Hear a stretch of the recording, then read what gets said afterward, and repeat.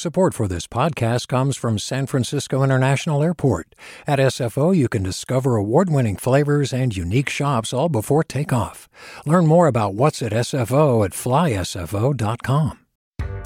Hi there, I'm Rand Abdel Fattah from Throughline. If you're listening to this podcast, you know that KQED produces exceptional storytelling that keeps you informed, inspired, and entertained. Their podcasts cover issues from your neighborhood to the entire country and everything in between. Support this work today. You can help us continue to bring quality podcasts to your ears. Just head to donate.kqed.org/podcast. That's donate.kqed.org/podcast. From KQED.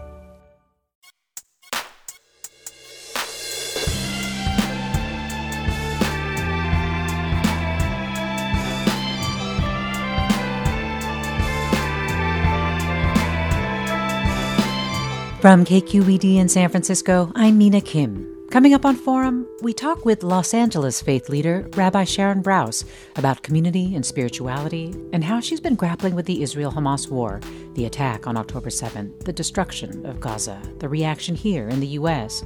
Brous, for decades, has been ministering to congregants of IKAR, and she wrote last month in the New York Times, "Humans naturally incline toward the known. Our tribes can uplift us, order our lives, give them meaning and purpose. But," she writes, "that instinct can also be perilous. The more closely we identify with our tribe, the more likely we are to dismiss or even feel hostility toward those outside it." More with Rabbi Brous. Join us.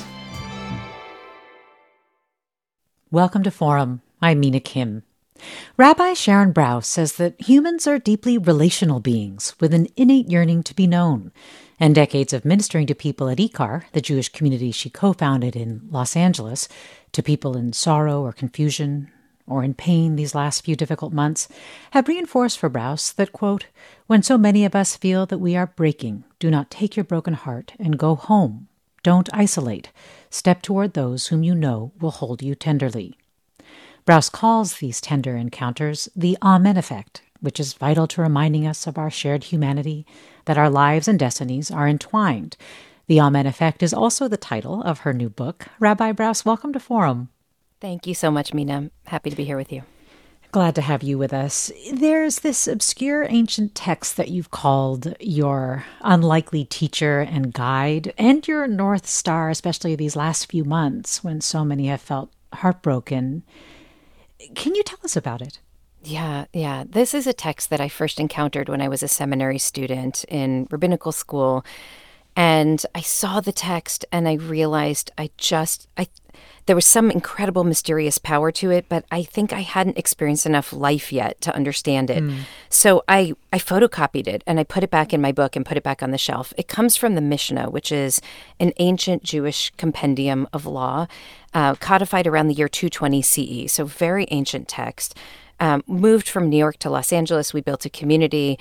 I had some children. I had some pregnancy losses. I married, officiated at the weddings of a lot of people, helped folks through divorce, buried a lot of people, some after tragic death, and one day opened up this book and the piece of paper fell out that I had copied years before. Wow. And I looked at it and I suddenly understood what it meant. The text describes an ancient pilgrimage ritual when Jews used to come from all across the land and the diaspora, and they would ascend to Jerusalem, this city on a hill, and they would climb up the steps at the Temple Mount and enter through this grand entryway and turn to the right and circle in a counterclockwise way, hundreds of thousands of people at once. And Mina, when I envision this ritual enacted, I think about the Hajj, because it's such a powerful visual for us of what it means to have so many masses of people in sync with each other, engaging in this sacred work of pilgrimage. But the text, and the people would circle around, and then they'd essentially exit the same spot where they entered, except the text says for someone with a broken heart. That person would go up to Jerusalem, up the steps of the Temple Mount, but they would turn to the left when everyone else turned to the right. And they would circle clockwise against the current of humanity that was coming toward them. And every person who's coming from the direction of the people who are okay would see this anguished person and have to stop and ask very simply in the Hebrew, malach, What happened to you? Tell me your story. Why is your heart broken? And that person would answer saying, I am a mourner. My father just died. I'm worried about my child. I found a lump. I'm sick. I'm lonely. Whatever the reason was for their heartache. And then the person walking from the direction of the folks who are okay would have to offer them a blessing. They would say, may you be comforted by the one who dwells in this place. May you be embraced by community as you navigate this hardship. And then each party would go on. And Mina, what I realized as I re-encountered this text, now having experienced some life, is the profound psychological insight and spiritual insight at the heart of this ancient ritual, which is that all of the parties who are involved in this are engaging in counterinstinctual work, that we desperately need those kind of sacred encounters, but none of those parties want to be in that encounter. The folks who are bereaved, bereft, ill, the last thing they want to do is get out of bed and show up in a place with tons of people and trust that they're going to be held with love, because they know that they might be rejected in that vulnerable state. And the people who are A-okay and having the spiritual encounter of their lives, the last thing they want to do is stop and pull over to the side and engage a brokenhearted person and say, tell me about your anguish. And yet that is the sacred work that is done in that most sacred space. And I realized that the ritual was calling to us from ancient times, saying, listen, folks, we are broken. We are broken, we are breaking, and we must find our way to one another. We have to trust our hearts into communities of care, and we who have the strength have to see those who are anguished and honor their humanity and lift them up with the affirmation that one human being can give another by seeing them and actually bless them on their journey. Because what can happen if we don't? If we are the brokenhearted and we isolate, what can happen? Well, this is exactly what we're seeing in our society today. I mean, we're suffering through a massive epidemic of loneliness that's reached the point of real social and spiritual crisis, in which we are lonelier, more alienated, more isolated from one another, and more divided from one another than before. And this is even pre-COVID. We know that 30% of Americans say that they did not know before COVID the names of their next door neighbors, and that more than 20% of Americans say that they have not one single confidant, not one person who they trust will hold their broken heart with love. And this is a crisis not only of spirit and of community, because we're seeing the breakdown of community, but it's also a crisis of democracy, because I hear the warning of Hannah Arendt, the great 20th century philosopher, who said that loneliness and social alienation and isolation are preconditions for tyranny and for conspiracy theories, that those conspiracy theories cannot take hold, that a tyrannical regime cannot take hold in a society where people know and trust their neighbors. And we don't know and trust each other. So we've pulled into deep retreat from one another, and it's manifesting in all kinds of unhealthy ways in our individual lives, in our communal lives, and in our society. And is the same true, the impact the same if you are doing well and you don't take that responsibility to show up for others? Because you also mentioned that can also feel counterinstinctual. Yeah, absolutely. And I want to say that I think there are a lot of really good reasons why people don't show up for those who are in need. We feel like we're going to be imposing on people who are suffering, struggling through grief or through illness. We feel like we're going to say the wrong words, and we might end up hurting someone precisely at the time that we want to be helping them. We feel like their pain is contagious. Their divorce is contagious. Their cancer is contagious. And so if we get too close to their suffering, we have to then contend with the fact that we too are very vulnerable. And this is a particular pain point when we encounter people who've suffered tragic loss and traumatic loss, including the loss of children, that we see people who should step forward end up pulling away, because confronting the reality of that kind of death, that kind of loss, actually terrifies us. It undoes us. And so we tend to pull away. But what the bereaved need is presence. They need people to be, we need people to be with us in our darkest and most painful moments, not to fix us, but to be with us, to bear witness, as I say in the book, this sacred idea that our holiest task as human beings and the greatest gift we can give one another is simply to weep together with another person through the dark night of the soul and just say, I see you, I can't fix you, but I'm not going to run away from your pain. I'm going to be here with love, and even with relentless love. I'm going to come back again next week, and I'm going to come back again the week after, because I want you to know that you're not alone as you navigate the depths of the heartache that you have encountered. We're talking with Sharon Brous, senior rabbi and co-founder of IKAR, a Jewish congregation in Los Angeles. Her new book is called The Amen Effect, Ancient Wisdom to Mend Our Broken Hearts and World. There is another lesson you draw from the ancient text that we talked about at the outset, and that is our impulse toward what you call tribalism. Can you talk about that? Yeah, so most of the book is actually focused on the bereft, the bereaved, the unwell, the lonely, and what our responsibilities are when we're in that position and when we encounter somebody who's experiencing that. But in the 8th chapter of the book, I speak about a second example that's brought in this very terse, by the way, ancient text describing the ritual. The first example that they bring is the Avel, the mourner. This is, and which I extrapolate from that to mean anyone who's brokenhearted. But the second example that they bring is the menudeh. This is an ancient category of someone who's just short of excommunication. It's somebody who has been ostracized from the community.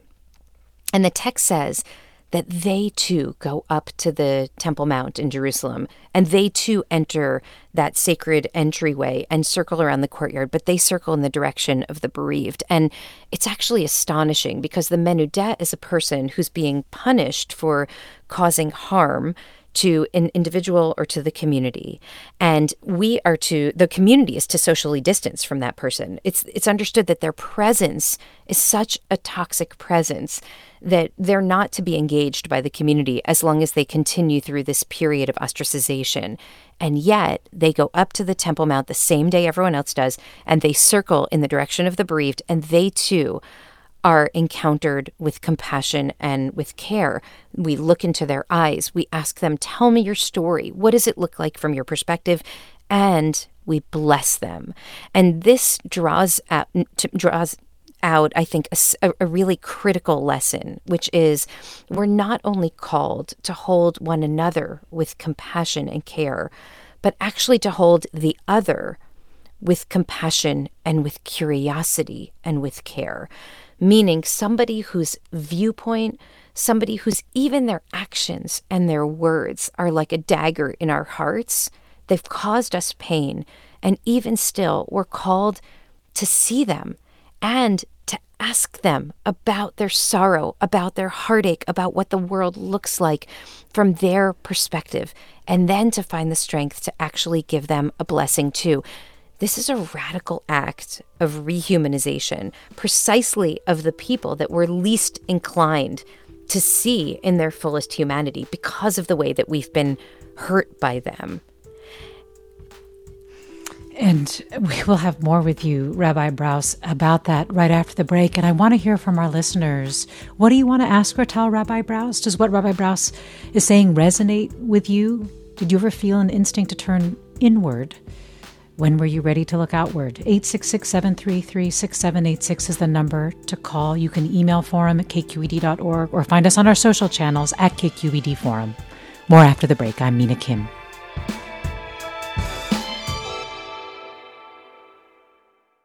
Support for Forum comes from San Francisco Opera. Set 10 years after a school shooting, the critically acclaimed opera Innocence takes us into a complex emotional journey where our understanding of innocence and guilt is constantly upended. Kaya Sariaho's ethereal score collapses the past into the present as a community of survivors grapple with how to move forward.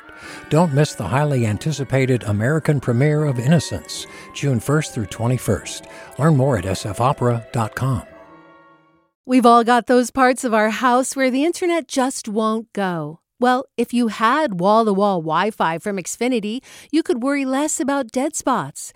Because with wall-to-wall Wi-Fi from Xfinity, you get fast speeds, reliable connection in every room, and power for all of your devices, even when everyone's online.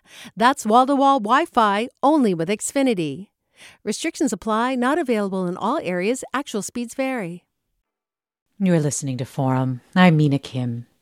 So many of us have felt as if we've been drowning in an ocean of sorrow and helplessness, writes Sharon Rabbi Brous of Los Angeles. Her new book is called The Amen Effect, Ancient Wisdom to Mend Our Broken Hearts and World.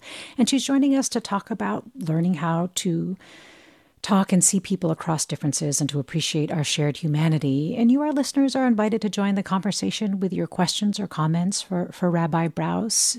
If there's a story or text that you turn to, as she did when navigating a tragedy or a difficult moment, we're also talking about the instinct to turn inward. And if you've ever felt that, a need to protect yourself or your community, when were you ready to look outward?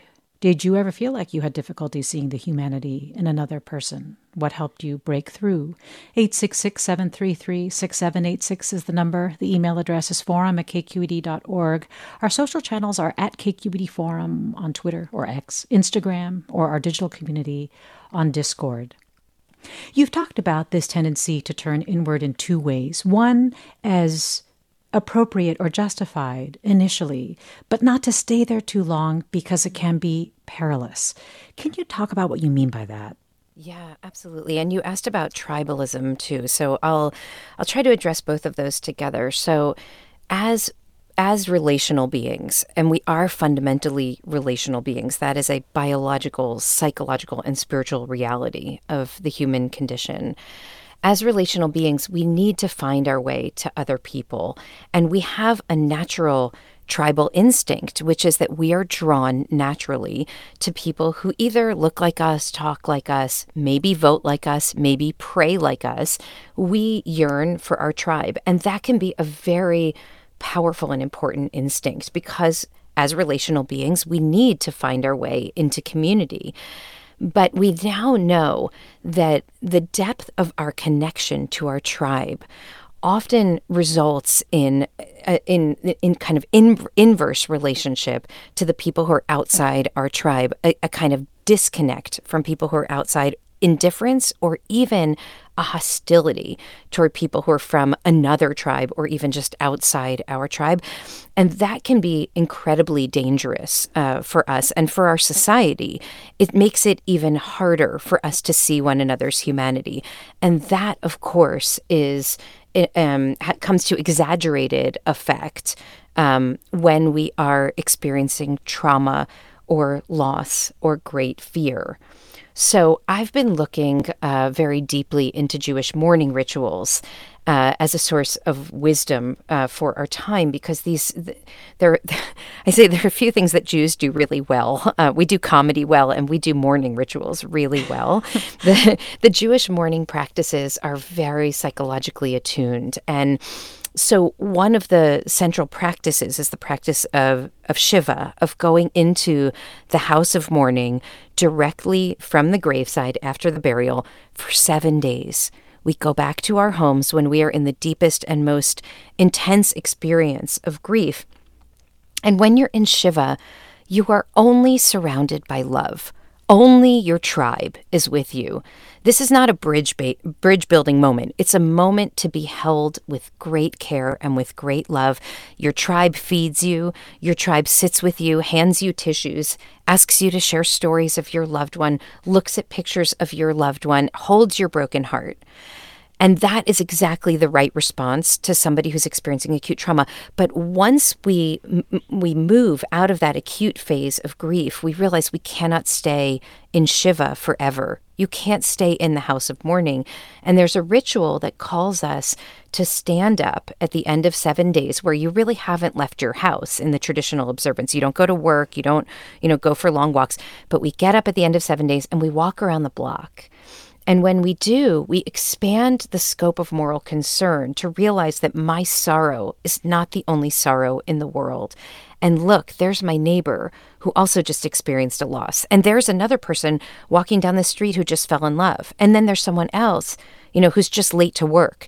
And you kind of expand your sense of the richness of the human experience around you.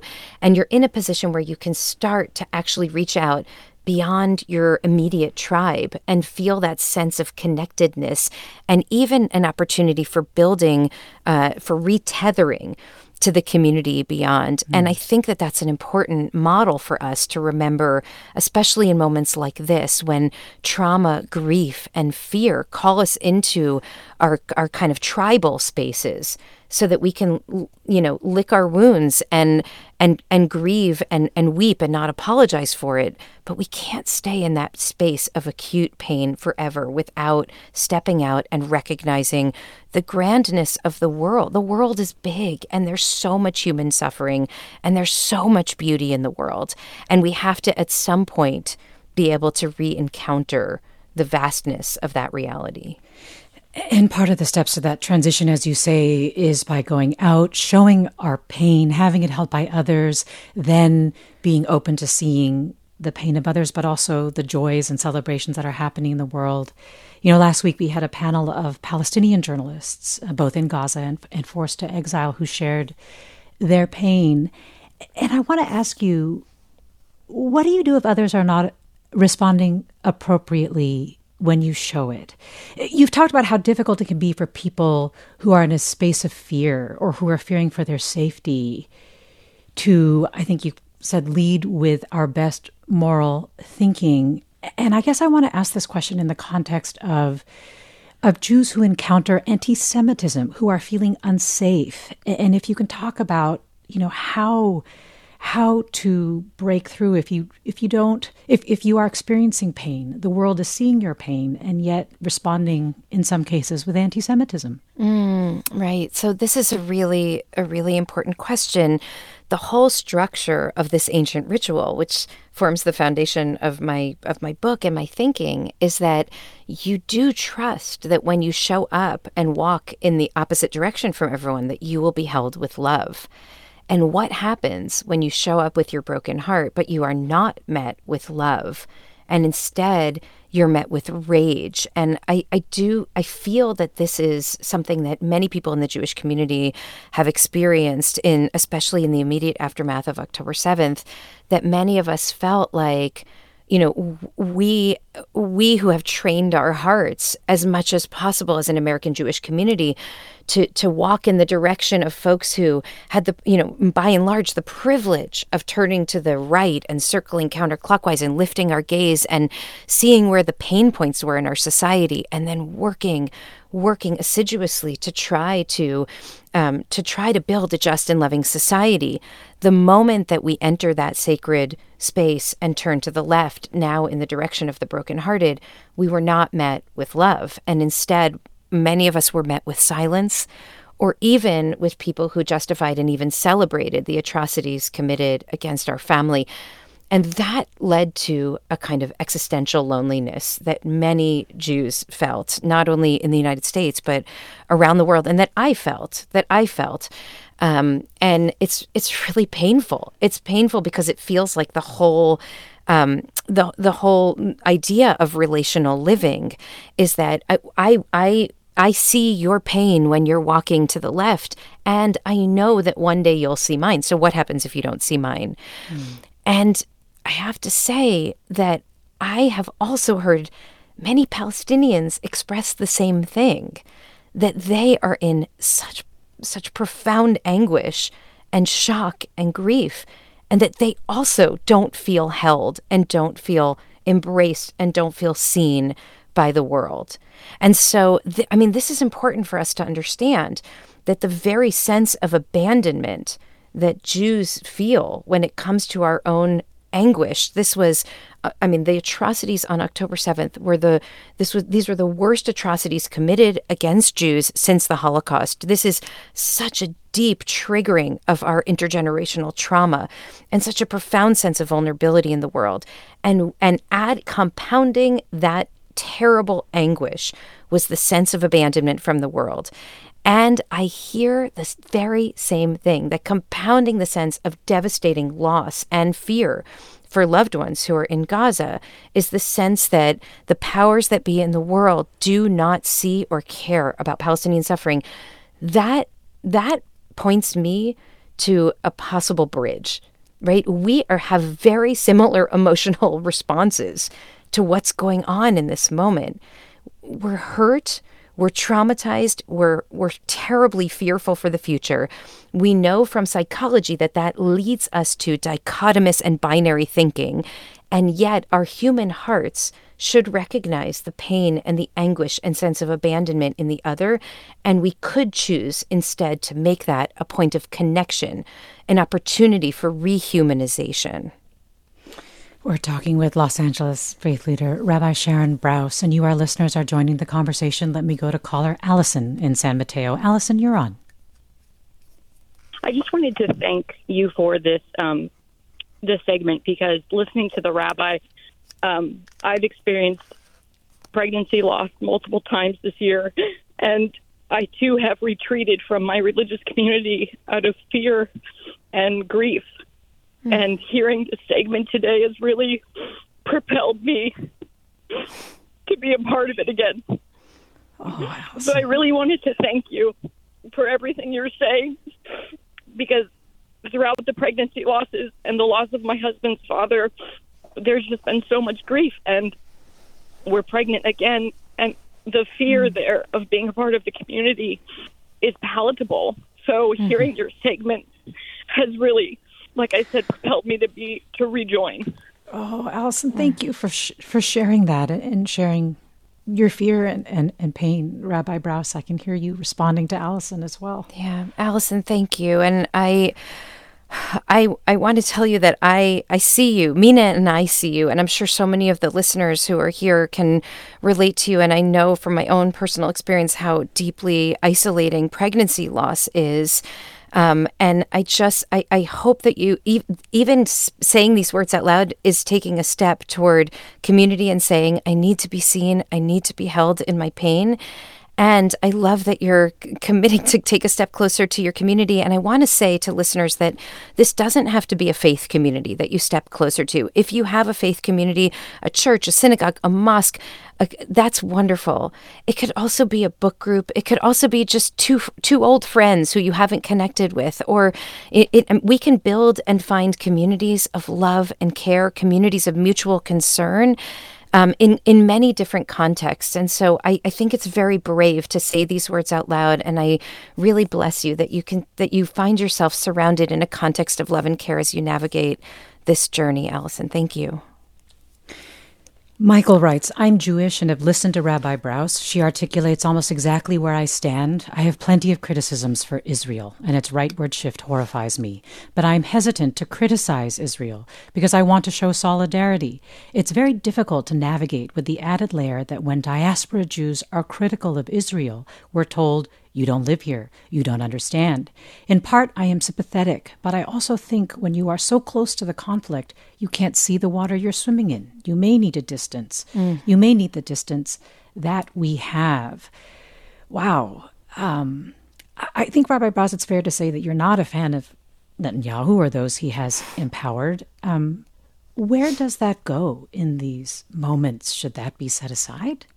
Well, first, Michael, thank you for this question. And I want to say that the most dominant voices in the public space, the most dominant Jewish voices, seem to be very binary voices. But I actually think that and I think that there's also studies that bear this out, that the majority of American Jews stand where Michael stands. And so you might feel a little bit alone in this moment, holding these kind of complex feelings, a rejection of and great distrust of this kind of ethno-nationalist, militaristic, maximalist, messianic turn, this rightward turn that is embodied by this government that's now been in power for the last 13 months in Israel, by Netanyahu's leadership. and also hold deep concern for and a yearning for justice for Palestinians and for there to be a just future. And I understand that it's scary to speak about that. And for many, many years, there has been a very tired script that American Jews need to basically shut up and dribble, which is like, you don't live here, you're not on the front lines, I don't want to hear your criticism. But the fact is that we are so deeply connected. We are so deeply connected. And the words of ministers in Israel's government impact the daily lives of American Jews who are here, because that is simply the way that anti-Semitism functions in the world. That when somebody engages in a practice in Israel, and I'm thinking specifically about a couple of members of Knesset who have said words or engaged in behaviors that are so deep antithetical to the values of American Jews, the way that translates into our communities here is that we are held accountable for those words. That is profoundly unfair. It's rooted in anti-Semitism. It's rooted in the idea that any one Jew is responsible for the behavior of all Jews. We know that that's how racism works generally, and it certainly works that way for Jews. It may be unfair, but the reality is that we cannot be silenced in this moment. We have a strong moral core. As one of my dear friends, Daniel Sokach, who's the head of the New Israel Fund, says all the time, our values are our bedrock. They do not change. We who have built for generations have built a Jewish life that is rooted in Torah values of love and justice, of equity and equality, also hold those values when we look to the landscape of Israel-Palestine. And so I'm not going to shut up and dribble. And Michael, you shouldn't either. I think you should speak from the heart. I think you should reject the false binaries and the kind of dichotomous thinking of our time that you're either in this camp or you're in this camp, and instead continue to bring to the public arena a narrative that actually calls for the rehumanizing of Israeli Jews and Palestinians, none of whom are going anywhere, and most of whom actually want to put their kids to bed safely at night. And that means resourcing and amplifying and platforming the voices of those Israelis and Palestinians who are in the trenches working to build that just future that I know to be possible. Rabbi Sharon Brous's book is The Amen Effect, Ancient Wisdom to Mend Our Broken Hearts and World. Hugh writes, how do you disentangle people or protests that are anti-Israel in good faith from anti-Israel sentiment that is motivated by anti-Semitism? That's a very hard question for our time. And I mean, we've seen literally from the moment that the news spread about October 7th, there were these protests in Sydney at the Opera House with people screaming, "Gas the Jews." And we've seen swastikas at these protests, and we see all kinds of Holocaust imagery and people engaging in overt anti-Semitism at a lot of these pro-Palestine protests. I don't believe that counter-protesting is the way to respond to anti-Semitism in these spaces. I believe that as much as we can, engaging in clear-headed communication about our commitment to the rehumanizing of Palestinians and the rehumanizing of Israelis, committing to a just and loving future, clear-headed, thoughtful, compassionate, and curious conversation will lead to that outcome. If I were at those protests, I would have a zero tolerance policy for any expressions of anti-Semitism, even in the midst of criticism of government policies of the State of Israel, which are absolutely legitimate. They are as legitimate as American protests against policies of the U.S. government, many of which I have participated in over the course of many, many years. But criticizing a war effort and criticizing an ethno-nationalist government is not the same as allowing overt anti-Semitism. And here I will just remind us that the only liberation is collective liberation, that we can never achieve liberation as a society in a society that is rich with anti-Semitism. Jews also have to be a part of that collective vision of liberation. We're talking with Rabbi Sharon Brous of Los Angeles about how to think of the other when you are in fear or your heart is breaking. We'll have more after the break. I'm Mina Kim.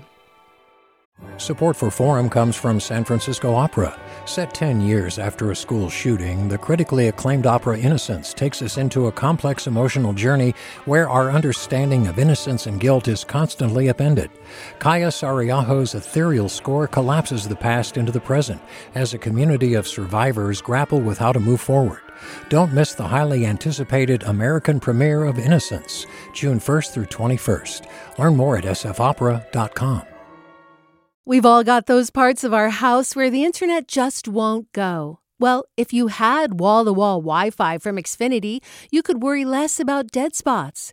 Because with wall-to-wall Wi-Fi from Xfinity, you get fast speeds, reliable connection in every room, and power for all of your devices, even when everyone's online. That's wall-to-wall Wi-Fi only with Xfinity. Restrictions apply, not available in all areas. Actual speeds vary. You're listening to Forum. I'm Mina Kim. We're talking this hour about what it takes to see and learn across differences and to appreciate our shared humanity, especially when we are threatened or unsafe. We're talking with Sharon Brous, senior rabbi and co-founder of IKAR, a Jewish congregation in Los Angeles, whose new book is called The Amen Effect, Ancient Wisdom to Mend Our Broken Hearts and World. And you, our listeners, are sharing your questions, your stories for Rabbi Brous, telling us if you've ever felt an instinct to turn inward and how you got through that, telling us about what you turn to when navigating difficult personal or even collective tragedy. This listener writes, I turn to music to help heal my grief. It could be a soulful dirge or a joyful gospel song. It varies, but it always helps me during difficult times. You can reach us at 866-733-6786 by emailing forum@kqed.org, finding us on our social channels at KQED Forum. Steve on Discord writes, I find too many on both sides conflate people with their leaders, blaming Palestinians for Hamas and Jews for Netanyahu. Traumas inflicted by each side, upon each side, drive the innocent moderates into hatred and extremism. Let me go to caller Matt in Napa. Matt, you're on. Okay, good morning. Thank you. I just wanted to talk a little bit about the institutional barriers that seem to exist for the people that are in pain, such as the homeless and the elderly, that are often, liability laws and various things like that keep us from being in direct communication, and just kind of tie that point in with the loss of the town square or a meeting place where people can just go to meet in the digital age component on all of this, and the lack of emphasis put on face-to-face communication. I guess those are the quick points. Well, Matt, I really appreciate that point. And Rabbi Brous, I'm curious what you think about that. And also just, you've talked about in your dual role as a pastor to create a space, to create infrastructure, right, where people can grieve while at the same time offering moral clarity, as you are doing as well. Do you also see difficulty in creating those spaces today, as Matt is bringing up? Well, thank you for that question, Matt. We did a community trip to Central Europe a couple of summers ago in order to kind of retrace our Jewish heritage there, and also to be a part of the democracy movement, to meet with the leaders of the democracy movements in some of these countries. And what I was so struck by was the public square, exactly as Matt is saying, that in these European towns, they all have these piazzas where people just come together and they can connect with each other. And we have privatized space to such an extent that it's very hard to find spaces where we can actually engage people, and even engage people who have views and perspectives that are different from ours. And this is something we're working on building in Los Angeles right now, actually. Building a space for civic discourse, a place where we can engage in the most important moral questions of our time with people who share our views and don't share our views. It is also connected to what one of your callers said about music, which is, imagine a place where we could not only share ideas, but where we can actually listen to and celebrate music together. and even sing together. And this all connects back to what we're learning about the psyche and the way that trauma is metabolized in our system, that singing together, hearing music together, talking together, sitting across from one another and engaging each other, all of these are really critical to spiritual and mental wellness. And so I think that you're pointing to a really big problem that we have in our society today. And I think it's really critical that we prioritize the building of spaces like this. I will say that there's a jazz series at LACMA here in Los Angeles in the summer.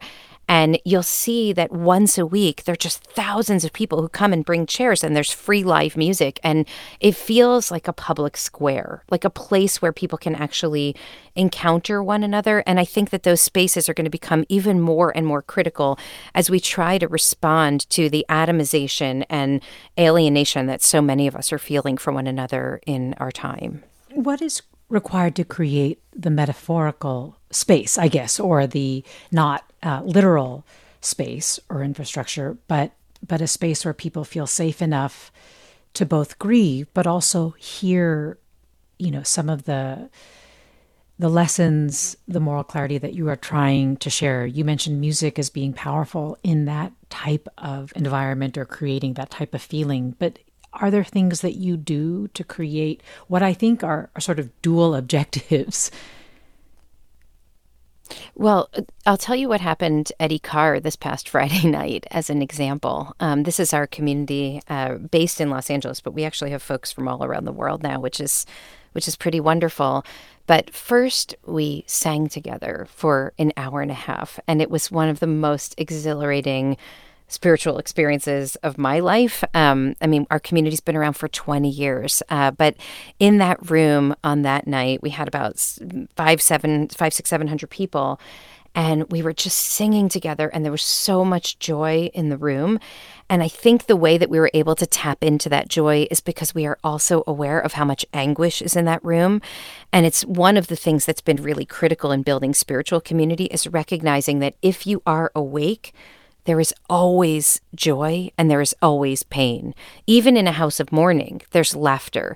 And even at the wedding, there are tears. And so can you create spaces that can hold both loss and new love at the same time? So we were singing and dancing and experiencing this kind of exhilarating, timeless joy that was filled with anguish, that was filled with joy. And then I talked a little bit about the book. This was kind of my official launch of the book into our community. And then, Mina, we enacted this ancient ritual in the room. And one of my teachers and rabbis said to me afterwards, this ritual hasn't been enacted in 2,000 years. And we just embodied the ritual because I've been using it as a metaphor. Can we see each other? Can we see the person who's in anguish? Can the person who's in anguish feel the courage to step into community with our vulnerability? Can we meet sorrow with sorrow? Can we meet vulnerability with vulnerability? But then I actually asked that of the hundreds and hundreds of people who are in the room, the people who were okay that day, to just go to the wall and circle around the perimeter of the room counterclockwise. And the people who weren't okay to circle with me in the other direction. And I say with me because I'm also in my year of mourning. My father died just before the High Holy Days this year. And so I invited people to turn with me in the opposite direction and literally just wept as hundreds of people encountered each other in this very sacred act, which I think was opened up and made possible not only because we spoke about the ritual, but because we sang together beforehand. And so our spirits were wide open and our hearts were really full. And so we were able to meet each other in that kind of trust. Now, as we said to Allison before, I don't think that can only happen in a faith space. And so I think that it has to be intentional space. And we can do that for each other, even in the lunchroom, if we want to, in the office. we could say to colleagues, I want to ask that if somebody in this room is hurting right now, that you can to be courageous enough to share where the hurt is and trust that we will hold your broken heart with care right now. It can happen in so many different kinds of environments, but the combination of song and grief and love and loss and movement actually enhances the experience 1,000-fold, I think. What about on college campuses. One place we see tremendous division, especially with respect to the Israel-Hamas war, is on college campuses. Right. And I'm just wondering, who can best mediate this? How should they go about doing it in an institution like that? So this has been very painful for everyone for the past 4 months. And I have a kid on a college campus that in some ways is kind of the epicenter of some of the division here. And so I'm really living this also not only as an observer, but as a parent. And I want to repeat something I said earlier. I don't believe that the response to offensive and painful protest is counter-protest. I don't think that that is ever an effective response. But what we've seen that has started to work a little bit on certain campuses is smaller, more intentional gatherings that bring together people who are able to sit at the table together with a commitment that they're not going to get up from the table. In fact, this is one of the spiritual practices that I include at the end of my book, where I have 8 spiritual practices, one for each chapter, as a way of kind of operationalizing some of the ideas of the book. But the idea is, can you sit at the table? Can you hear ideas that make you uncomfortable? Can you encounter the way that in ancient times they encountered the ostracized person? Can you encounter someone whose words or even deeds have hurt you and caused you pain, and turn to them instead of with rage? Can you turn to them with wonder? Can you get curious about each other? And I know of one university president that's literally doing this for students at a time, sitting students in the room and having lunch with them. And every single day she meets with 4 different students. And it's going to take a long time for that to break through and see a real culture shift. But if you can stay at the table with someone, then they can no longer be a caricature of themselves. They become a real live human being who's also experiencing sorrow, who's also full of fear, who's also full of anguish. And then it's just much harder to scream at each other on College Walk. And instead you start to say like, hey, maybe we can go get coffee and talk about this, because I'm concerned by some of the ideas that you've been expressing, or some of the ideas expressed at the protests that you've been to. Can we talk about it? And that is, I think, the path to rehumanization. Smaller, more intentional encounters where curiosity and wonder are at the very heart. That's the core promise that we make to each other as we sit down at the table. I'm hearing applications of that also to differences in the political context. I'm thinking of families who are so deeply divided over their political allegiances, no longer speak and feel like they're subordinating their principles to engage with someone whose politics are so in opposition to theirs. Right. And here, what I've been thinking about, and this is really as someone who's been pastoring to a community, I've encountered this as a rabbi with so many families that are just broken through this last, 8 years or so, because the politics have been it's so divided that people feel like they can't even go home for Thanksgiving. They can't sit at the table together. And what I've been working on is that there is a Venn diagram in most human relationships where there's at least a little bit of overlap. And when we shout at each other from the outer margins of that Venn diagram, the part that's not overlapping, we are never going to see eye to eye. But there is usually a place where we can meet, where we recognize that the other person, even though their views are very painful to us and might even feel like an indignity for us to engage, they might even feel very harmful and hurtful, but that there is some overlap in our values. Like, we're worried about the future, we care about our children, we don't want innocent people to die, those sorts of things. And I believe that we often start these conversations from the margins, where we should start the conversations from the center, from that very human overlap of values. And that leads to a building of trust and relationship, a kind of thickening of the relationship that allows us to then have the more courageous conversations when we start to move further and further out from that overlapping space. We're talking with Rabbi Sharon Brous. Her book is The Amen Effect. This happens to be a fundraising period for many public radio stations, and you are listening to Forum. I'm Mina Kim. So SD writes, as a left-wing Israeli citizen, the hardest part for me is knowing that every time we have come close to the elusive two-state solution, extremist violence has destroyed that opportunity. The rabbi talks about rehumanizing the people, but historically it only takes one bullet or one bomb to reset everyone to the state of war. How do we overcome those who choose violence without using violence to stop them? Yeah, thank you, Esty, for that question. I mean, I think that we have to make a choice. It is either eternal war and endless heartache and endless anguish and too many parents burying their children, or it is some kind of creative, imaginative, real, lasting, negotiated, just peace.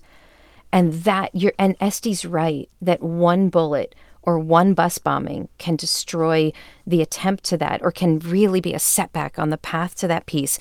But once we collectively decide that eternal war is not an option, suddenly the imperative to think creatively becomes so much more urgent and so much more firm. And we just platformed this past Shabbat 2 women, an Israeli Jew and a Palestinian citizen of Israel, who are working together on this incredibly creative, imaginative, just peace.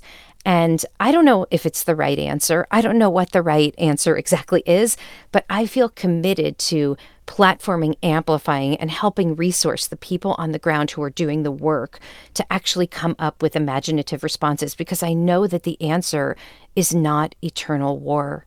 It can't be. There is just too much heartache in this land.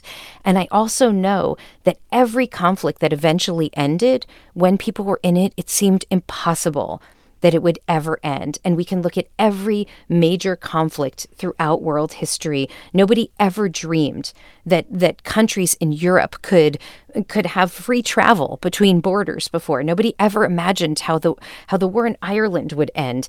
And yet wars end, and people are able to build healthy futures. Travel to Vietnam and Cambodia, war-torn lands where now people are living peacefully together, and it's not perfect. But it is possible, and I believe with every ounce of my being that it is absolutely possible for that to be the future for Israelis and for Palestinians as well, a real and lasting, negotiated, just peace that really honors the rights and the dignities of all of the people who inhabit that land.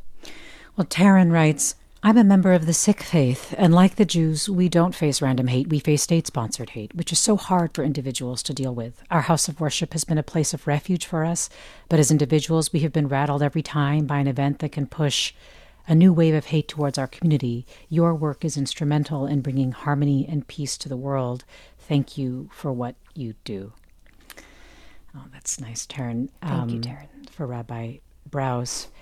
I want to ask you about something striking you said in an interview with Ezra Klein a few months ago, that you have faced criticism and accusations as a progressive rabbi of being naive or downplaying the degree, maybe, of anti-Semitism in the broader population, and that for a moment you believed them, or you thought they were right, and maybe in some ways you still do think they were right. But I'm wondering how you worked through that.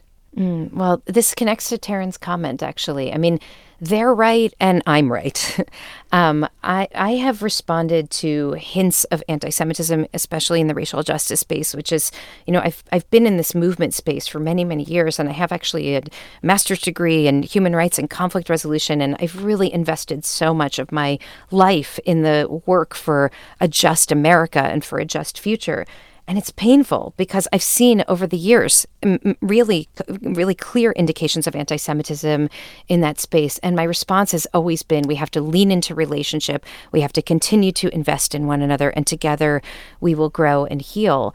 And post October 7th, I had to do a real assessment of that. And I realized that some of the people who said that I was being naive, that there was actually much more anti-Semitism in that space that was latent, and that I wasn't being honest with myself about it, that there really was a lot of latent anti-Semitism, and there is a lot of latent, uninterrogated anti-Semitism in that space. And also I'm right, because I believe the only way that we will work through this is by continuing to invest in a just and loving future. And to Taryn's point, I know many in the Sikh community who've similarly, especially when faced with violence against your community, have reinvested in trying to be a part of a multiracial, multi-faith coalition to build a true multiracial democracy. And so we do this work, and we do it with love, because we know ultimately we're on the path toward building some kind of better future. Rabbi Brous, thank you.